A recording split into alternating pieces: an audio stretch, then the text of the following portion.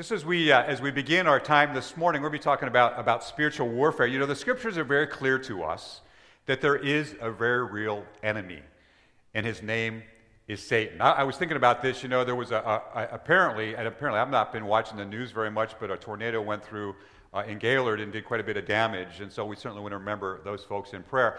But the reality is this: you can't see wind, but you can see the power behind it, what it does. And you know, even though we can't see this invisible enemy, the spiritual realm, you know, with Satan and the demons and what have you, it doesn't mean that there's not power.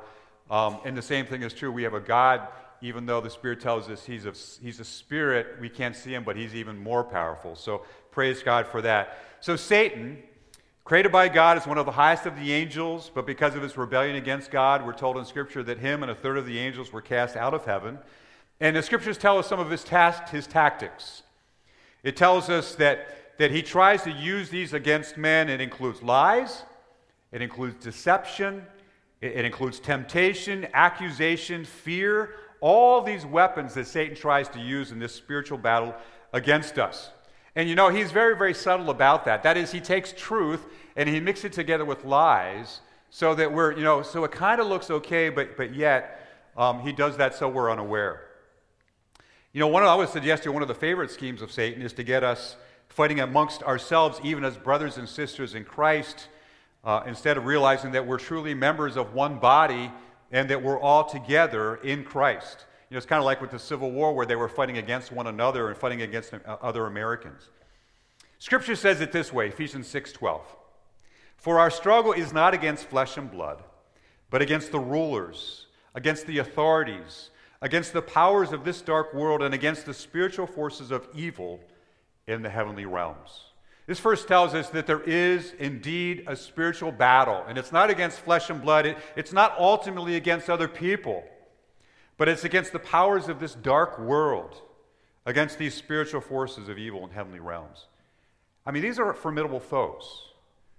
We need to take them seriously, but praise God, Scripture also says this in Ephesians chapter 1, and there's some similar language here. Notice what Paul tells us in Ephesians chapter 1, beginning in the second half of verse 19. It says, that power is the same as the mighty strength that he exerted when he raised Christ from the dead and seated him at the right hand in the heavenly realms.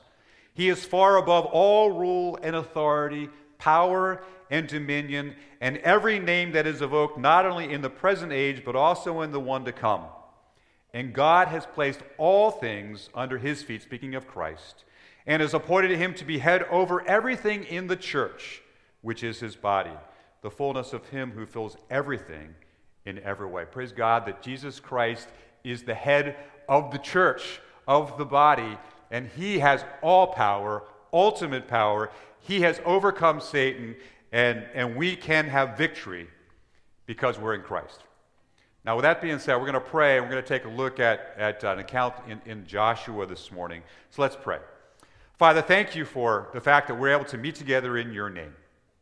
And Lord, we want to be aware and realize, Lord, that there really is an enemy. There is a spiritual realm. There is a spiritual battle that's taking place. And so I pray, open our eyes, help us to see. Lord, help us to not be blind to what's going on even in the invisible world.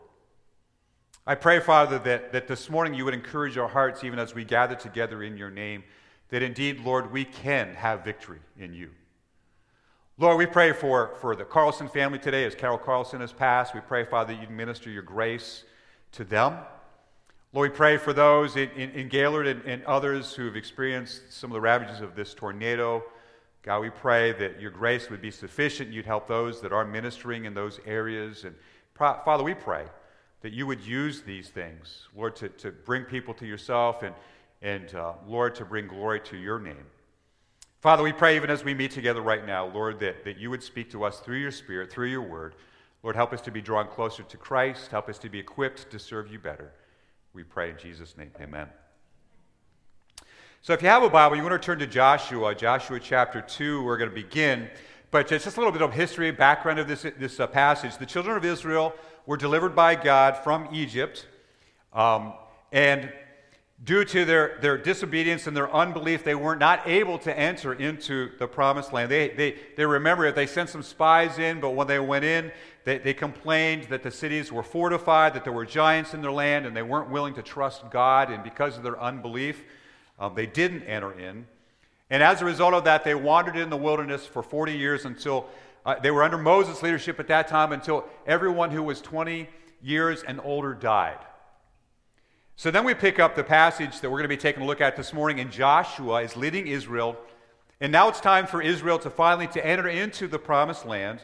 And one of the things that has not changed, though, over all of those 40 years, is the cities are still fortified, and there's still giants in the land. And in Joshua chapter 3, we read how God has miraculously led the children of Israel to cross the Jordan River during the flood stage.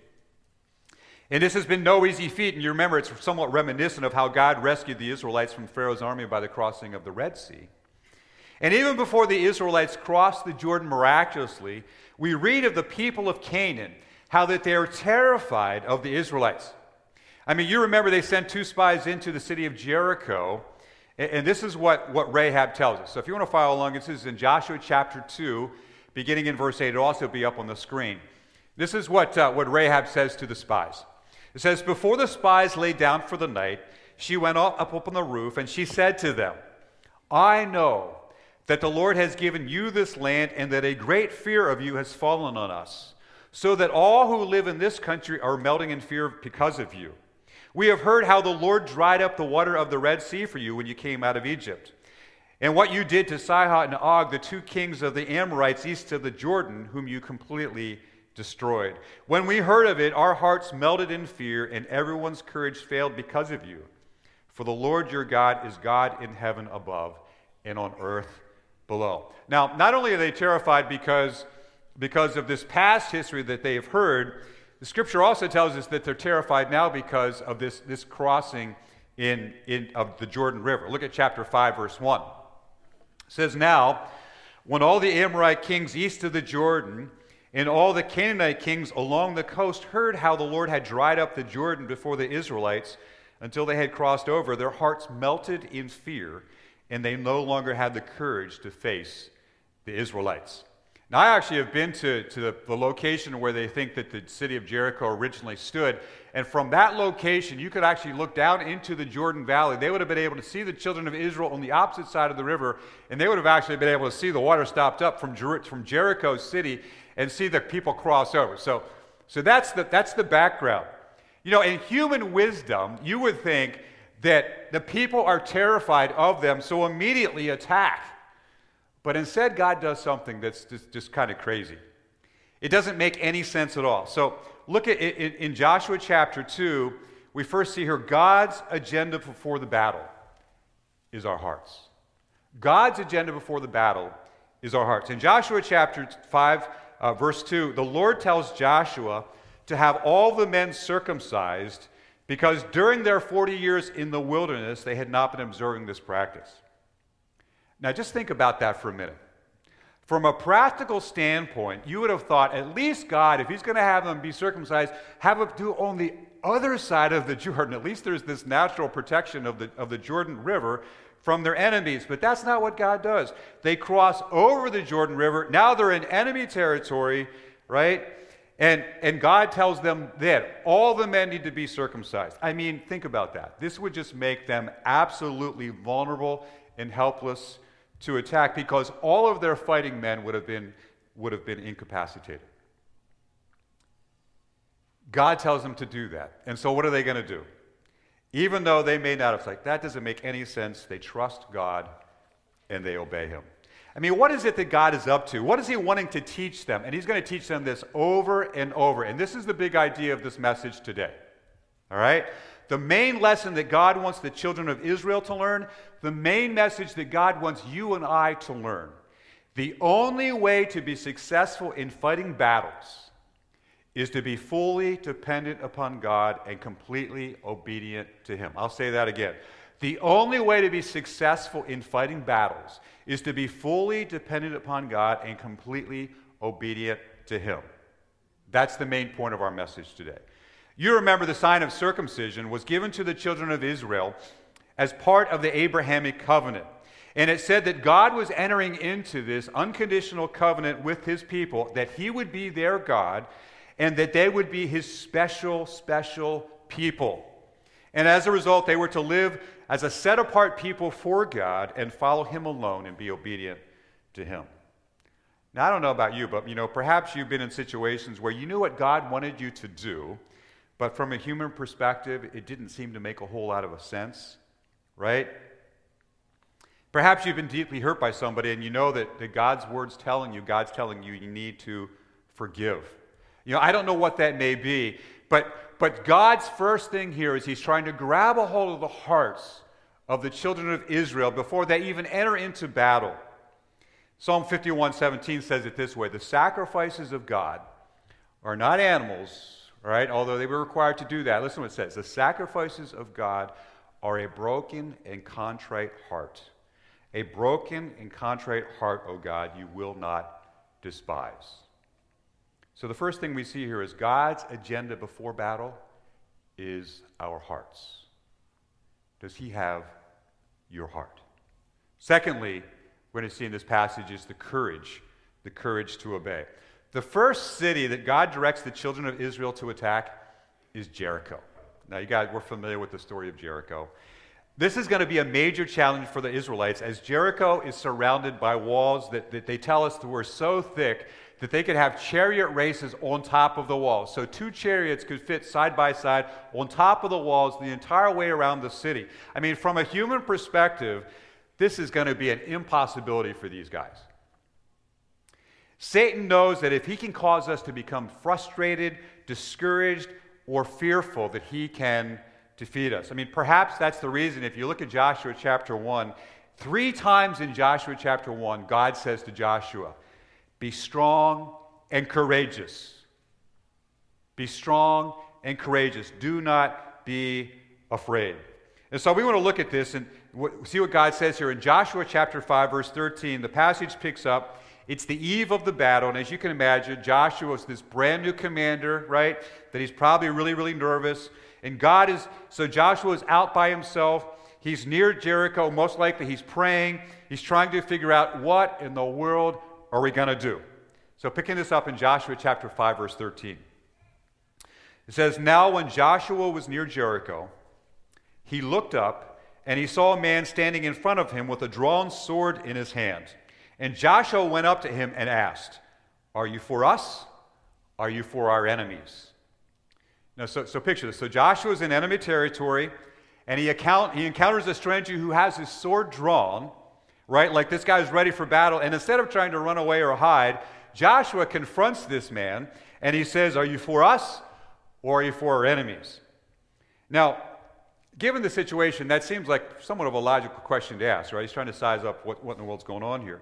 But notice how this individual responds. In verse 14, it says, neither. Now, question, did Joshua ask a yes-no question? No, he didn't, did he? No, he doesn't ask the question. He doesn't answer the question that Joshua was asking. Basically, what he's saying to Joshua is, Joshua, you're not asking the right question. He replies, neither. But as the commander of the army of the Lord, I have come. See, the question is not, am I on your side, Joshua? The question is, are you on my side? See, the stranger is not coming to Joshua as some lieutenant. He is coming to Joshua as the general. And I think this is a question that all of us need to ask ourselves. We live in a world that is so quick to be divisive and take up sides. And this can even be true within the church. And we do that for lots of different reasons. Sometimes it's because we've been hurt. Sometimes it's because we don't trust each other. Sometimes it's because we feel some sense of loyalty to someone. But the question that is being asked is not, are you for me? The question is, are you for the Lord? And notice Joshua's response. It says, Joshua fell face down to the ground in reverence, and he asked him, what message does my Lord have for his servant? Now, in asking that question, most likely Joshua is probably asking, okay, do you have some advice for the battle that's before us, right? And he's looking for answers here. But notice what it says in verse 15.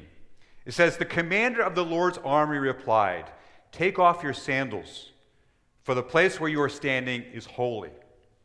And Joshua did so. I mean, does that passage, remind you of any other passage of Scripture? It sounds a lot like Moses' encounter with God at the burning bush, doesn't it? You know, that he told him, hey, you're on holy ground. You take off your sandals. And that was before Moses was sent to go deliver God's people. And so who is this that's standing before Joshua? Well, some people say, well, this must be an angel. But it can't be an angel, because Joshua bows down and worships this man. And whoever it is does not stop him. I mean, if you remember in Scripture, angels never let men worship them. Matter of fact, in Revelation 22:9, the Apostle John, he falls down to worship an angel, and the angel gets upset and says, do not do it. I am a fellow servant with you. And then he tells him, worship God alone. But Joshua, he bows down and worships, and this man doesn't stop him. This is what the theologians call a Christophany. It's an Old Testament pre-nativity appearance of God in human form. This is Jesus before he's born in Bethlehem. He is the commander-in-chief of the Lord's armies. And basically what's going on here is Jesus is reaffirming the promise that he has made to Joshua in Joshua 1:5 when he told Joshua, no one will be able to stand against you all the days of your life. As I was with Moses, so I will be with you. I will never leave you or forsake you. When Joshua has this encounter with the Lord, three things happen. Number one, he bows down and he worships. He humbles himself before God and he worships God. And quite honestly, that always has to be the starting point if we're going to win the spiritual battle. That our hearts have to be attuned, that we bow down and we worship. Number two, he is confronted with his own sinfulness because the angel tells him, take off your sandals, for this is holy ground. You know, the reality is when we see God for who he is, it causes us to see ourselves for who we are. It helps us to see that we are sinful, wretched. You remember Isaiah chapter 6, where Isaiah has this vision of God, and he's seated high and he's enthroned on high. And then as a result of seeing God, he responds, woe is me, for I am undone, for I'm a man of unclean lips, and I dwell amongst a people who are unclean. He sees God, and it helps him to see who he really is.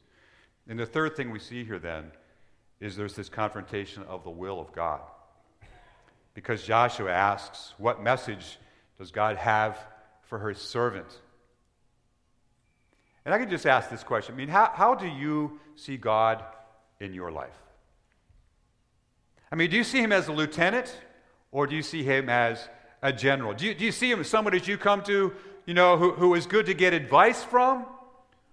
Or do you go for him for comfort and help? Or do you see him as the Lord, as the commander of the armies of the living God, the one who's in charge of all? I've heard it said this way, two words that never go together are no, Lord. Think about it. Those two words never go together, because indeed, if he is Lord, the answer is always yes. So this becomes a significant question. We talk about the spiritual battle. When we read in James, we read verses like this that have to talk about victory in spiritual battle. James chapter 4, verses 6 and 7 says it this way, God opposes the proud, but gives grace to the humble. And then it says, submit yourselves therefore to God. Resist the devil, and he will flee from you. But notice that order. We submit to God first, and then we resist. So we need to see God in the midst of the battle, realizing that he is with us and that we can trust his promises. I don't know if this is reminiscent to you at all, but in the Great Commission, God tells us, go into all the world and to make disciples. But you remember at the very end of that, he says, for lo, I will be with you always, even to the end of the age.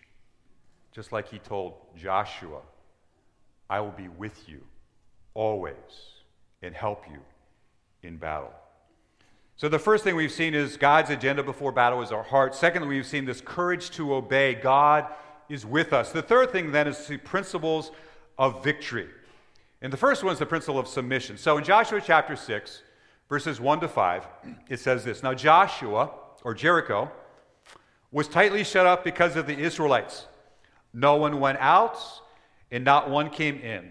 And then the Lord said to Joshua, See, I have delivered Jericho into your hands, along with its kings and its fighting men. Now, let me just stop right there.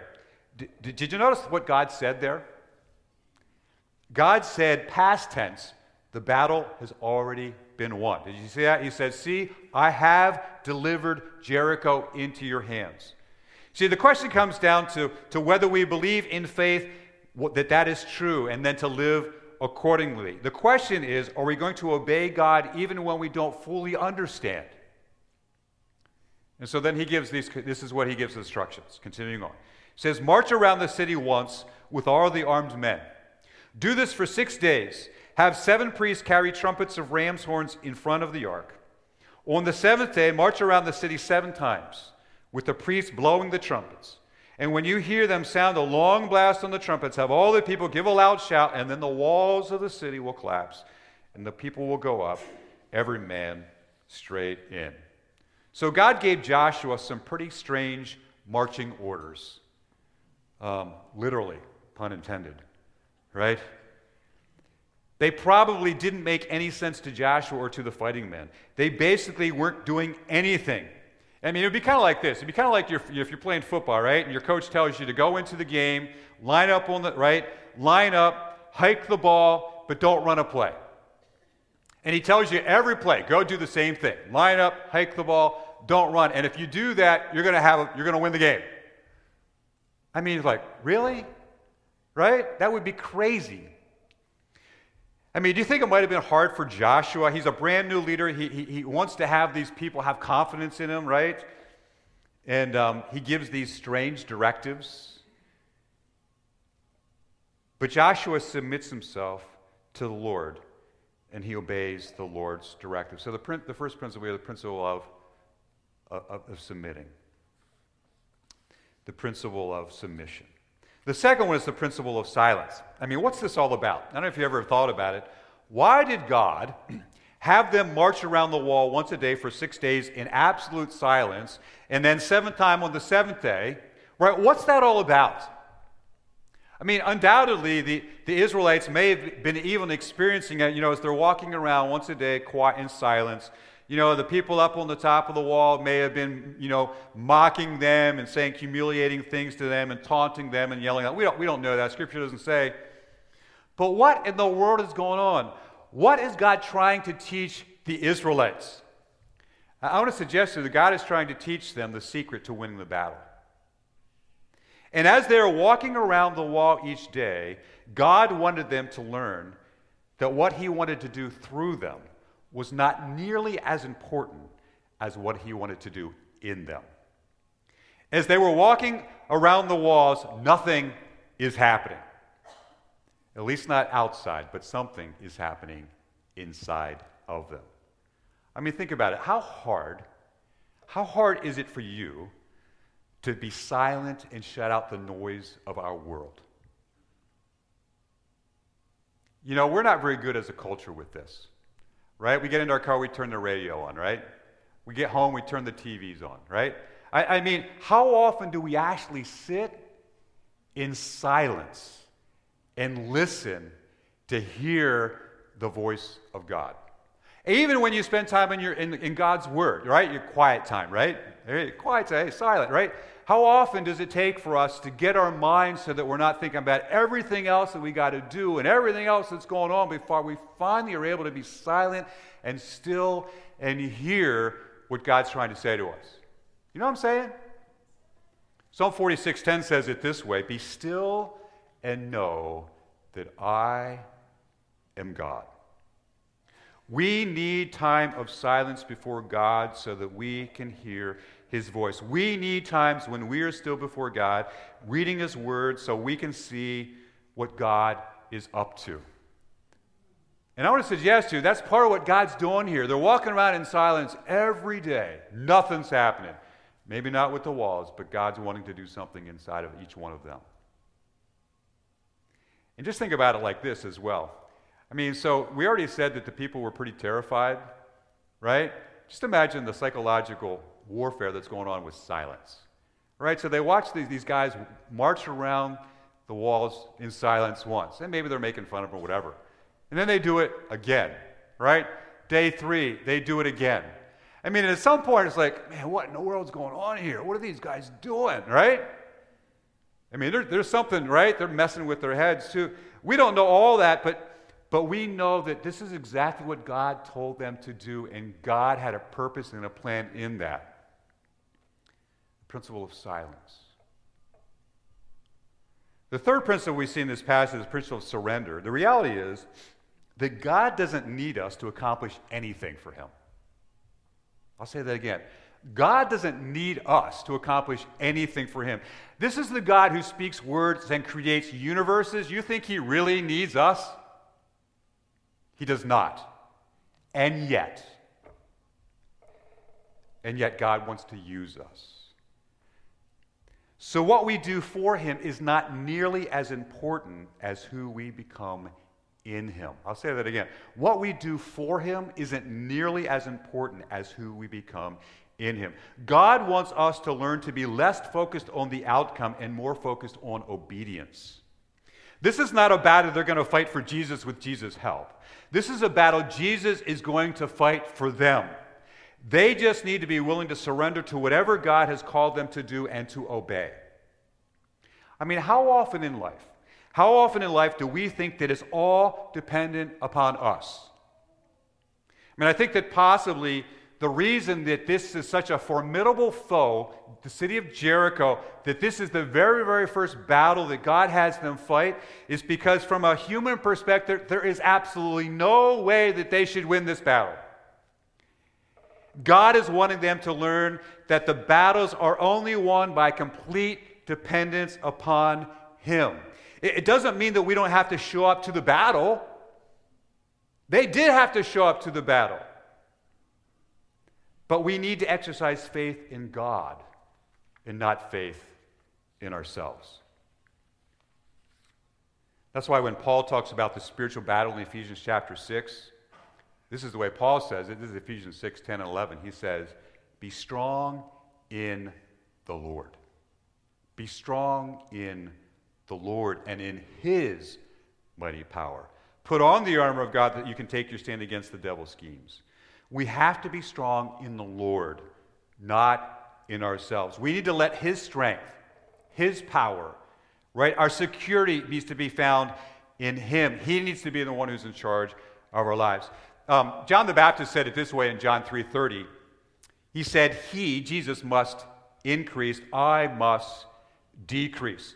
But how often, our culture basically says, how often do we believe, no, I got to become greater, I got to become stronger, so that when I'm great and strong, then Jesus can be greater and stronger in me. And then I'll know how to stand.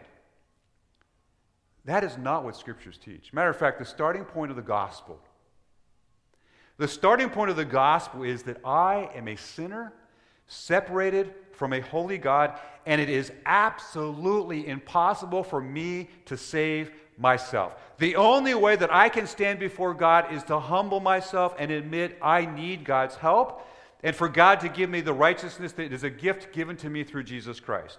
In and of myself, I am defenseless. In and of myself, I cannot overcome sin. I cannot overcome Satan. That is the starting point.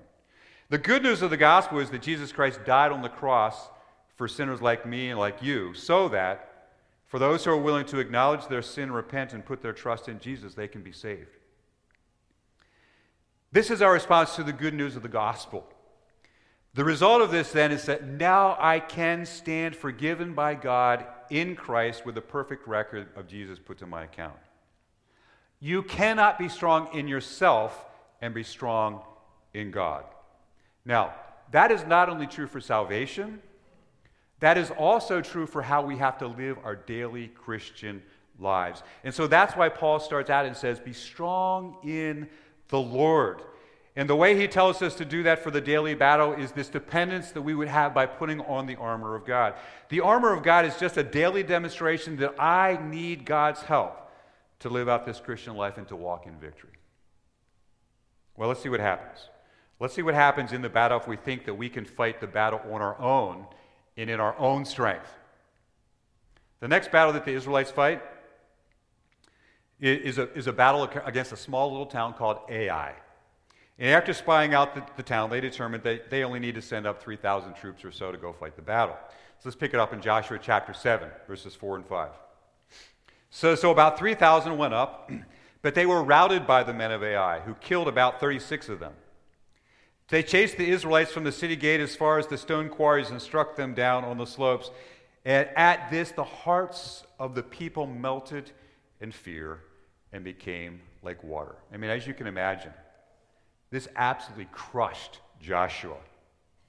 And he cries out to the Lord, "Why did we lose the battle?" And God responds in chapter 7, verses 11 and 12. He says, "Israel has sinned. They have violated my covenants, which I commanded them to keep. They have taken some of the devoted things. They have stolen. They have lied. They have put them with their own possessions. And that is why the Israelites cannot stand against their enemies. They turn their backs and they run because they're made liable to destruction. I will not be with you anymore unless you destroy whatever among you is devoted to destruction." And in verse 13 he says, "You cannot stand against your enemies until you remove it." So why has the power of God left them?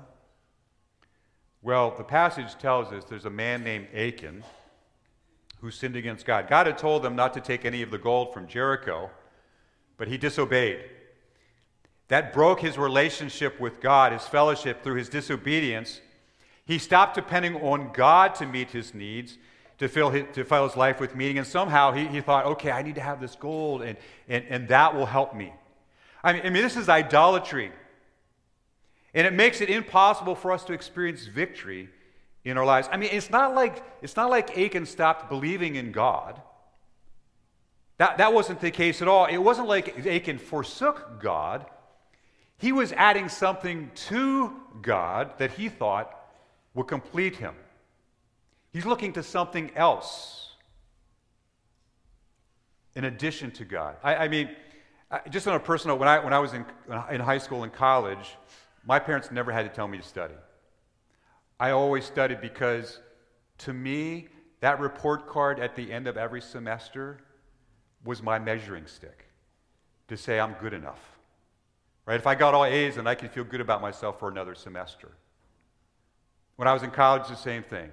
I studied like crazy. My wife, she had fun when she was in college. I was always studying. That is a true statement. But I tell you, the motivation for why I was studying wasn't because I wanted to learn.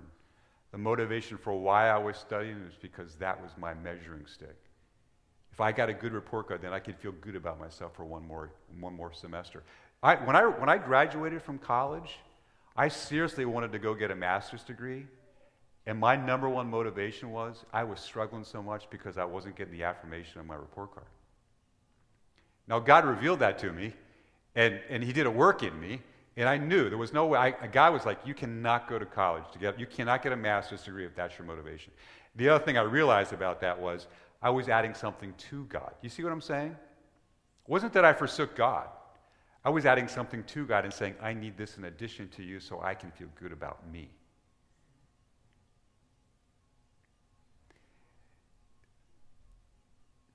I don't know. Do you ever feel that way? Do you ever feel like you have to look to something else in addition to God to try to complete you? That's exactly what Achan was trying to do here. And you realize that you will never have victory if that's where you're at. Ephesians chapter 4, verses 26 and 27 says it this way: in your anger, do not sin. Do not let the sun go down while you're angry. Do not give the devil a foothold. I realize this verse is specifically talking about anger, but you realize it applies to any sin in your life. One definition of sin is this: is to look to someone or something else other than God for meaning or purpose. Do you hear that? Is to look to something else other than God, right, for you to have meaning and purpose in life. That's what Achan was doing. Achan was trusting in riches instead of God. And as a result, they experienced defeat. And I want you to understand, it wasn't just Achan who experienced the defeat that day. It was the entire community that experienced defeat that day. But thankfully, we worship a God that when we confess our sin, right? When we repent, he is faithful and just to forgive us from our sin and to cleanse us from all unrighteousness so we can get back up again and we can walk in victory. Praise God that we worship a God like that. We are all involved in a spiritual battle. Whether you want to acknowledge it or not, you are. And if you act like the spiritual battle is not taking place, you are an easy target for the enemy. The main point of this lesson today, and I hope it's come through, is the only way to be successful in fighting spiritual battles is to be fully dependent upon God and completely obedient to him. That's it. So just some questions. Are you living an obedient life to God even when it doesn't seem to make sense? Satan loves it when we live our lives according to how we feel instead of according to what God's word says. Our culture is really, really good at having people live according to how they feel. And that's problematic. God tells us we have to live our lives according to what he says in his word. I mean, if you know that you have some areas in your life that are not pleasing to the Lord, and I just want to challenge you to be honest with God about that. And praise God for this idea of repentance. It's an amazing thing that we can admit our sin, right? We can repent of that, turn away from that, and we have a God who promises to forgive and cleanse. And then we can walk in newness of life. I mean, if you're stuck in something and you don't know how to get out of it, I mean, the challenge there is, ask for help. I mean, that's why we exist as a community. Second question, are you living a life of courage or a life of fear? God has made many, many promises to us, and just like he promised Joshua, he promises you and me he will never leave us, he will never forsake it. God is with us, and we can trust him in the midst of our battles. And I do believe this with all my heart.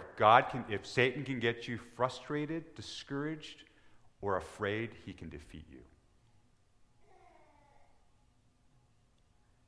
He loves to use fear as a tactic. That's why 2 Timothy 1:7 says God has not given us a spirit of fear. That's not from the Lord. Number 3, are you actively, daily living a life of dependence and surrender? Satan loves it when we try to live this life in our own strength. We will only have victory as we are strong in the Lord. So what does that mean? What does a life of dependence and surrender look like? Right? We need to daily spend time in God's word, allowing God to speak into our lives to grow us in our relationship with him. I mean, if you think that you can stand alone, 1 Corinthians 10 says, take heed lest you fall. You cannot stand alone. We need to be daily spending time in God's word, talking to the Lord about those things we have no control over, and ask him to work and do what only he can do. And quite honestly, this may be disconcerting if you've never actually sat and thought of it. What do you actually have control over in your life? I am serious. We have control over almost nothing in our lives. But we go around and we live our lives like we are in control. Like we don't need God's help. And if you realize I don't have control over almost anything, but I know someone who does, doesn't it make sense that we would humbly come before him all the time and ask for his help? You know what I'm saying? I mean, one of the things that's been happening in my life over the last number of weeks, just more recently, is to realize I have no control over so many things. And that is true. I don't. And you know what that's caused me to do? It's caused me to go to the Lord in prayer. It's like, just pray, Lord, I am so grateful that you're head of the church. I'm so grateful, Lord, you love this church more than I love this church. I am so grateful, Lord, that you can do something about it and I can't. You know what I'm saying? But that's true for every one of us in this room. I don't know what's going on in your life. You know the only thing you do have control over, according to Scripture? The one thing you do is you. What kind of thoughts you think, what kind of actions you have, what kind of speech you have. That's why the Bible talks so much about self-control, because we are supposed to have self-control. Matter of fact, the Spirit of God says that, right? Well, the fruit of the Spirit, self-control. You can do that with God's help.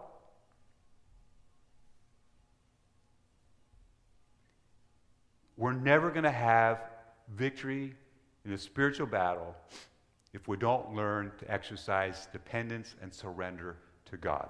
That is where the power comes. We also need to be involved in each other's lives. Because when one person is discouraged over here, somebody else can come along and encourage them. When you get discouraged, somebody can come and encourage you, right? We're in this thing together, whether you like it or not. Right? And just the last question, and that is, and I'll be done. Are you trusting in others, people, whatever, other than the Lord for your worth, your affirmation, your security? I was trusting my grades to try to say, okay, hey, you're okay, right? It needs to come from the Lord alone.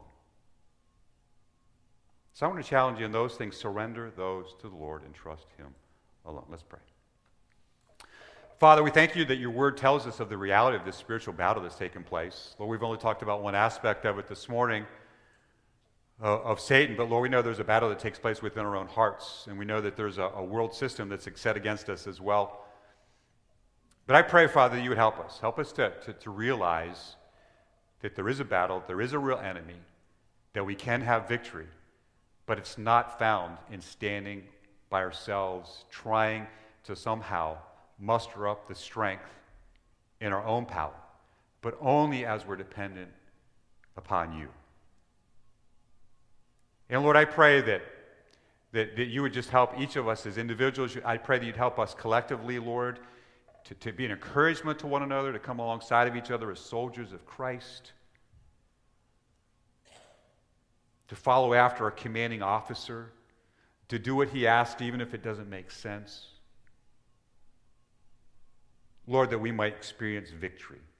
Victory in our personal lives, victory as a community, victory as a church. So Lord, we pray. Help us. In Jesus' name, amen. Now I do understand that, I believe this is a true statement, that every other battle that Joshua led the children of Israel, they were victorious. So they had to have some defeats to realize it's only through the Lord. And then when they got that figured out, they had victory. May God help us to do the same. You guys are dismissed. Have a wonderful, wonderful day.